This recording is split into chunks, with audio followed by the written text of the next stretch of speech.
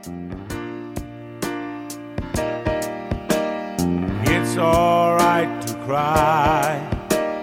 Crying gets the sad out of you. It's all right to cry. It might make you feel better. Hello, and welcome to another episode of Yoga for the Revolution, a show about self-care in the age of resistance. Today we'll be talking about Rosie Greer, riding the wave, and conversations with yourself. Really, I just want to talk about being sad, who's allowed to be sad, when we're allowed to be sad, and then we'll go over a couple of techniques to really allow our emotions to exist and how to survive that. So let's start out by saying this. I am white, American-born, college-educated person whose skill set is relatively valued in today's job market. I'm safe in my home. I do not fear for my direct and immediate health and safety in this country right now. I have support. I am not alone. I have the power to fight back, which is a privilege and a responsibility. By almost every possible estimation, I am privileged, and all of those things are true. At the same time, that doesn't mean that I am unaffected by everything that is going on with our fellow humans in this country. I am affected by the swift degradation of all the truth I thought I knew, by the flagrant bigotry, by the swift and near complete empowerment of those who do not have this country's best interests at heart or its citizens. It makes me angry and it makes me sad.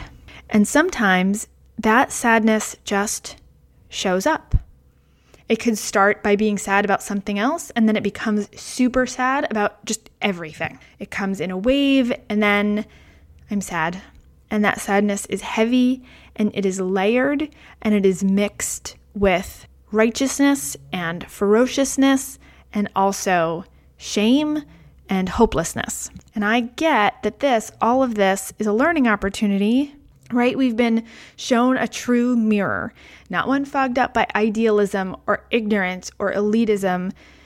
Before this year, I really thought we were all good, kind of, that we were on the right path as a collective citizenry, and that even though there was evidence all around me, police violence, voter ID fraud, there's evidence, but somehow I thought those were exceptions, that those facts didn't reflect the overarching reality, when really they just didn't reflect my very specific individual reality. I'm learning. I have a lot to learn, and I'm learning every day, learning what I could and should have done to support all women, all humans. I mean, my eyes are still opening. And if anything is good, then that is good. This is where a lot of us are, just looking around and saying, oh, shit, okay, I didn't get it before. And then maybe from there we can ask, where do we start? Let's get to work. And that's great. All of that is good. I mean, I'm not a quote unquote podcaster. I work in advertising. I'm a creative director. I also teach yoga. I do writing for my job. So there's some of that, but I've really mostly written things for other people, for brands, found interesting ways to express how other people feel or to get other people to feel a certain way. But I wasn't called to write something kind of for myself or from myself and publish it. What would that say? And I don't know why anyone would care. It's only after the election that I thought, everyone's freaking out, and maybe I can help them breathe. There are things to do. We can breathe, and we have to breathe. Otherwise, we'll all be overwhelmed. I wanted to give everyone yoga, give them compassion and tools, give you compassion and tools. And I wanted to do it in a way that's available to everyone. This is about emotional and neurological survival techniques, and that seems important to me. And I know some of it. There are people obviously who know a lot more, but I felt like I could translate it, take the tools I know and express it in a way that might help, because I don't know how to stop police brutality. I don't know how to stop the administration from lying, but there are people out there, some of you, who do know how to do that. So I want to make sure that you guys are still breathing, right? That's why I talk into this mic. I breathe, I ask you guys to breathe, and that's my way of doing something. And today I'm sad. So I'm being honest with you and telling you I'm sad because it's normal, it's human, and it's okay. We shouldn't get sad and let it all end there, right? Like, oh, now I'm sad, it's all over. We need to really ride that wave of emotion and come out the other side. It's not good to stay sad, but feeling sadness, that's a part of life. And if I talk about it and you hear it, maybe you'll get that it's okay to be sad sometimes too. So I'll take another little personal aside and say this. I was a pretty uptight kid. I didn't like to miss school. There was just too much fear and anxiety that I would miss something, and I didn't handle criticism well, perceived or real. I'm a little bit better about that now, but I remember one time I was upset about something. I have no idea what it was. I was crying, and I did that a lot. At that age, I just cried. I was a crybaby. And there was some shame in that, just as there still is for me a little bit now, because I didn't always know why I was upset or didn't fully understand my own emotions. And I just felt bad that I was sad. I mean, I was a kid, so very low self-awareness there. And I was crying, and my dad came into my room and sat by my bed, where I'm sure I had kind of dramatically hurled myself and hid under the covers. And he said, crying isn't so bad because it cleans all the crap out of your eyes. My dad said the word crap, which was like shock and awe. It snapped me out of it a little bit, but more deeply than that, I think there is a real lesson in there, which is sometimes you just get sad and it's okay. And it's okay to cry, and there's a release there, and then you take a deep breath and you move on. And if you need to cry to get it out, then do it. It's okay to feel it. And I'm even self-conscious saying all this because it feels vulnerable because of all the reasons I listed earlier, because I'm coming from where I'm coming from. Do I even have a right to be sad? Is it okay for me to be sad? And I'm going to say this now to myself and to everyone. Yes, regardless of who you are or what your situation, shit is fucked up in this world, and sometimes it just makes you want to cry. That is okay. All of this to say, and I've said this before, you can't be all one thing all the time, right? We talked earlier about you can't be all rage all the time. It's totally unsustainable. And we're humans and we're complicated, and you can't be all productive, all active, all fighting for justice all the time. You can want equality and still be sad sometimes. You may have a household of people to take care of and still feel angry or sad or disappointed or whatever. There's room. It may not seem like there's room, but there is. There's room for all of it. And that includes joy. This is coming from a place of where I felt sad and didn't know what to do with it. But you can also feel joy alongside all of these emotions. So you can feel outraged and have a really good time with your friends. The day of the Women's March, I saw a bunch of women going to brunch, and they had signs, and they were going to go have mimosas. And I was like, oh, is that okay? But at the end of the day, yeah, we're complicated, layered people. So I think it can all exist. So I also have to say this. Depression is different than feeling sad. If you are depressed, I earnestly encourage you to talk to someone. Talk to your friends, talk to a professional. You are not alone. Breathing is good. It's a good and fine tool to have in your arsenal, but you need more support than that. It's all well and good for me to say, everything's okay, it's all going to be fine.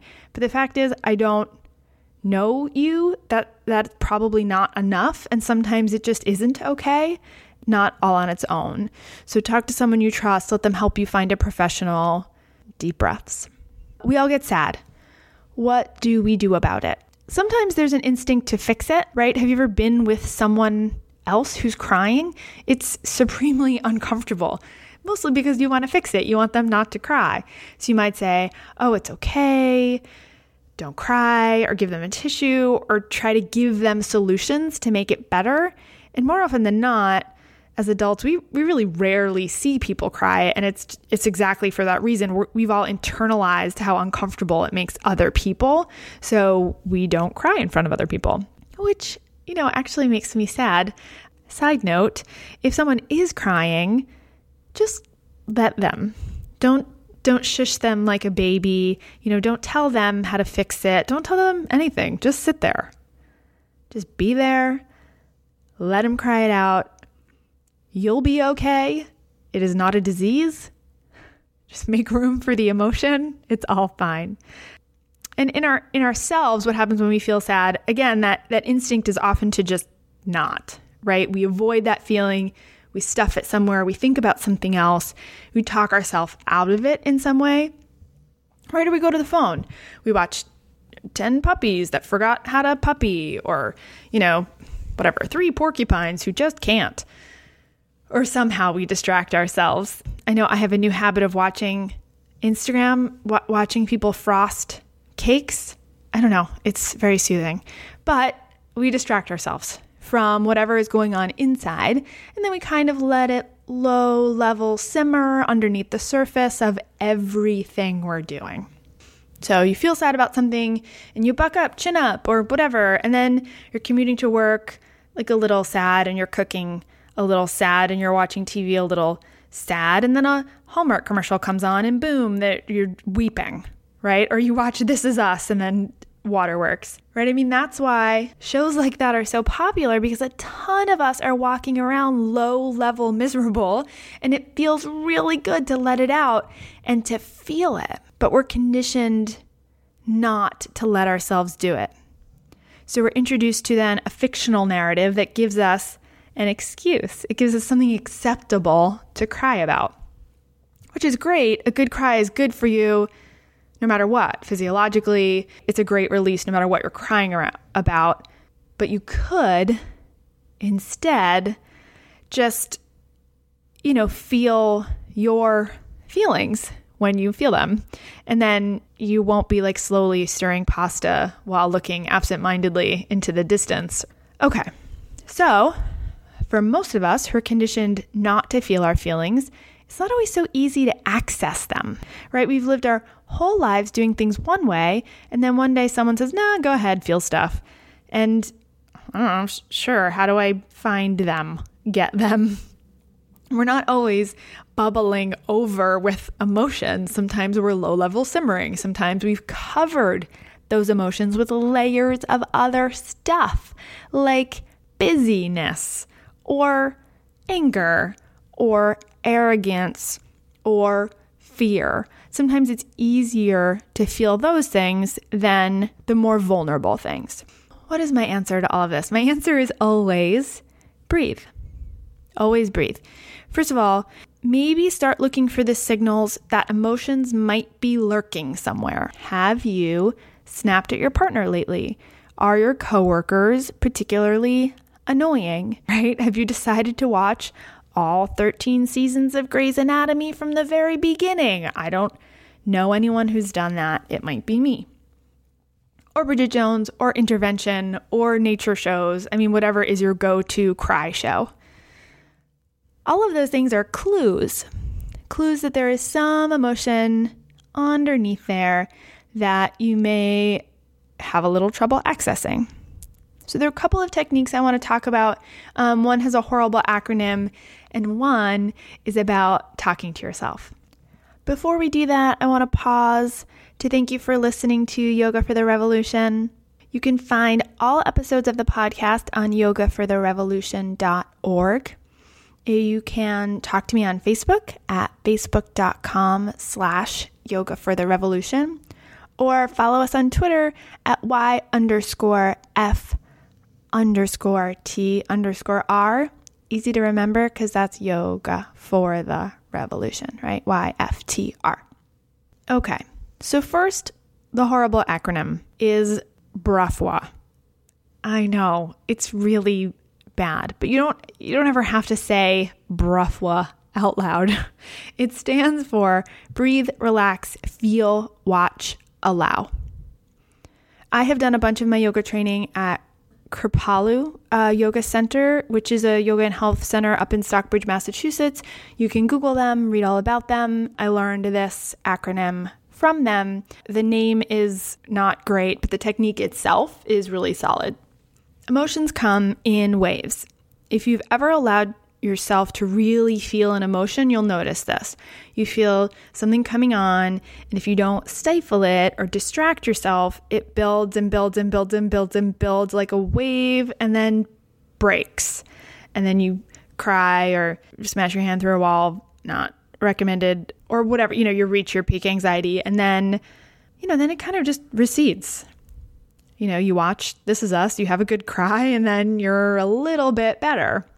Brahwa is about not interrupting that flow and just riding the wave. First, B is breathe. Breathing draws your attention to the moment. So instead of looking away, you're looking the moment right in the eye. The R is for relax. Can't force yourself to relax. In fact, if someone's upset and someone tells that person to relax, it's kind of just the worst. So this isn't about talking yourself out of having the feeling. It's more about letting go of the fear of having that feeling. So let me pause there for a second. We tell people to relax because we don't want to be confronted with that feeling. So we say, relax, which is another way of saying, don't have that feeling. But we want to do the opposite of that. We're like really trying to actually relax and not doing the relax that means stop whatever you're doing. So we're, generally afraid of feelings.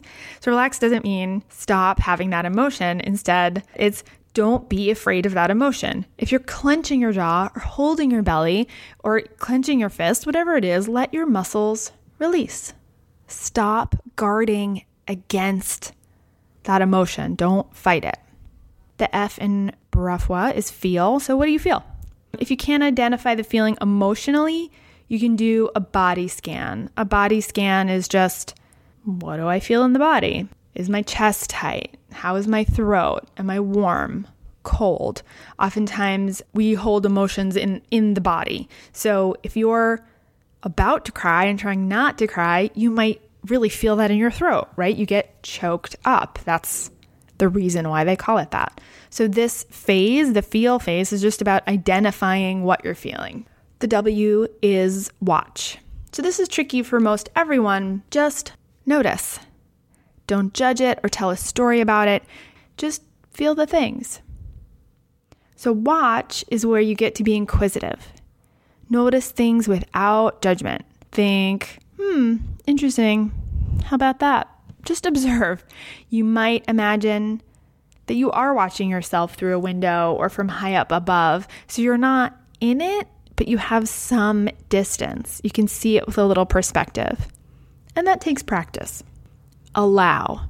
The A is for allow. That just means give yourself permission. Remember earlier I mentioned, do I even have a right to be sad? And the answer is yes. The answer is always yes at this phase. At this part of the process, just yes, you are allowed to feel this way. Your emotions are real and valid. Now, this isn't about the story. It's not about the reasons you might feel this way. So if you're angry and you're in an argument with someone, it's not like your anger is always justified and that you're right in the argument. It's, I'm allowed to feel this way. Like before you react at all, before you respond, you have to feel first. So that feeling is legitimate. And then, you can later do some investigation as to why and how to respond. But at this phase, there is no right or wrong. There's no should or shouldn't. If there's pain, let yourself feel pain. If there's sadness, let yourself feel sad. Giving yourself this permission actually allows the feeling to come and to go. Like a guest in your house. Come on in, have dinner, and then leave of your own accord. It's a thing. It happens, and it feels pretty good. That's riding the wave. So the second part is about talking to yourself. So that's this. Because of all of that, the breathe, relax, feel, watch, allow, that takes practice, right? Non-judgmental self-awareness is an incredibly profound technique and way of life. We all have the voice that is judging everything all the time. It's because we're human beings. Human beings discern. That is what we do. We have the capacity for critical thought. Not judging and just being aware is, if you're new at it, is incredibly challenging. Even practiced, still very challenging. All of that to say, if you're not good at it on the first take, don't give up. And it is especially challenging when you're attempting to feel something solidly in the moment it is actually happening or coming to you.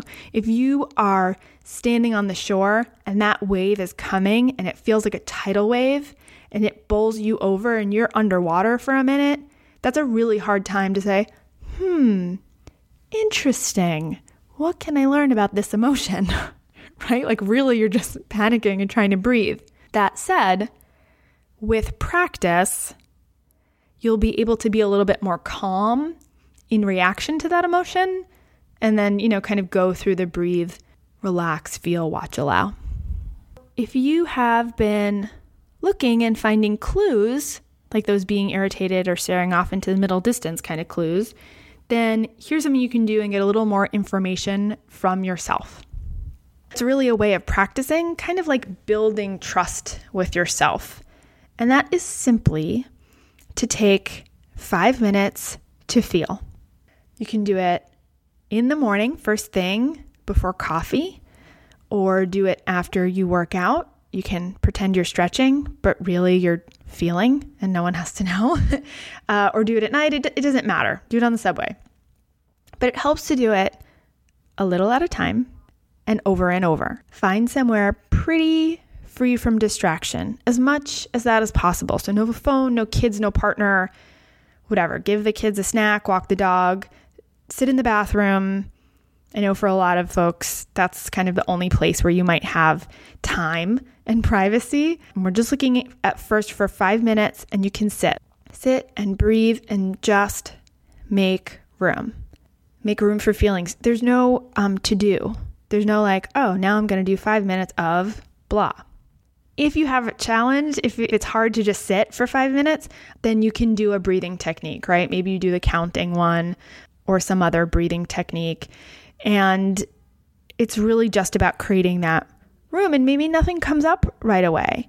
That's fine, but you're giving yourself the time and space without being distracted by other things. You can even talk to yourself. So this is the talking to yourself part. And this works for me. It can be a little kooky for people. You don't have to do it this way, but sometimes when I just sit and I don't do anything else, my brain goes to to-do lists, or I start feeling like, shouldn't I be in some other state of being right now, right? Like I think that meditation is some other thing other than it is, which is just sitting there and just making room and not doing anything. Doing nothing is really the hardest thing. So sometimes I'll do this. Hey, self, I know I don't always listen. I'm busy. There are a lot of reasons, but I'm here right now. I'm listening. And then just wait, right? And if your to-do list comes in, you start thinking of other things. That's what is to be expected, but just come back. Say again, okay, I thought of a thing, but I'm back now. I'm here. I'm listening. 5 minutes. That's it. Check in with yourself. Ask yourself how you're doing and mean it. Give yourself time to feel a real response to that question. That's it. Take those 5 minutes. Let me know how it goes. Find me on Facebook. Find me on Twitter. Send me a note on the website. Let me know how it goes. I am curious how this works for you. Until next time, keep breathing, and we'll live to fight another day. It's all right to cry, little boy. I know some big boys that cry too.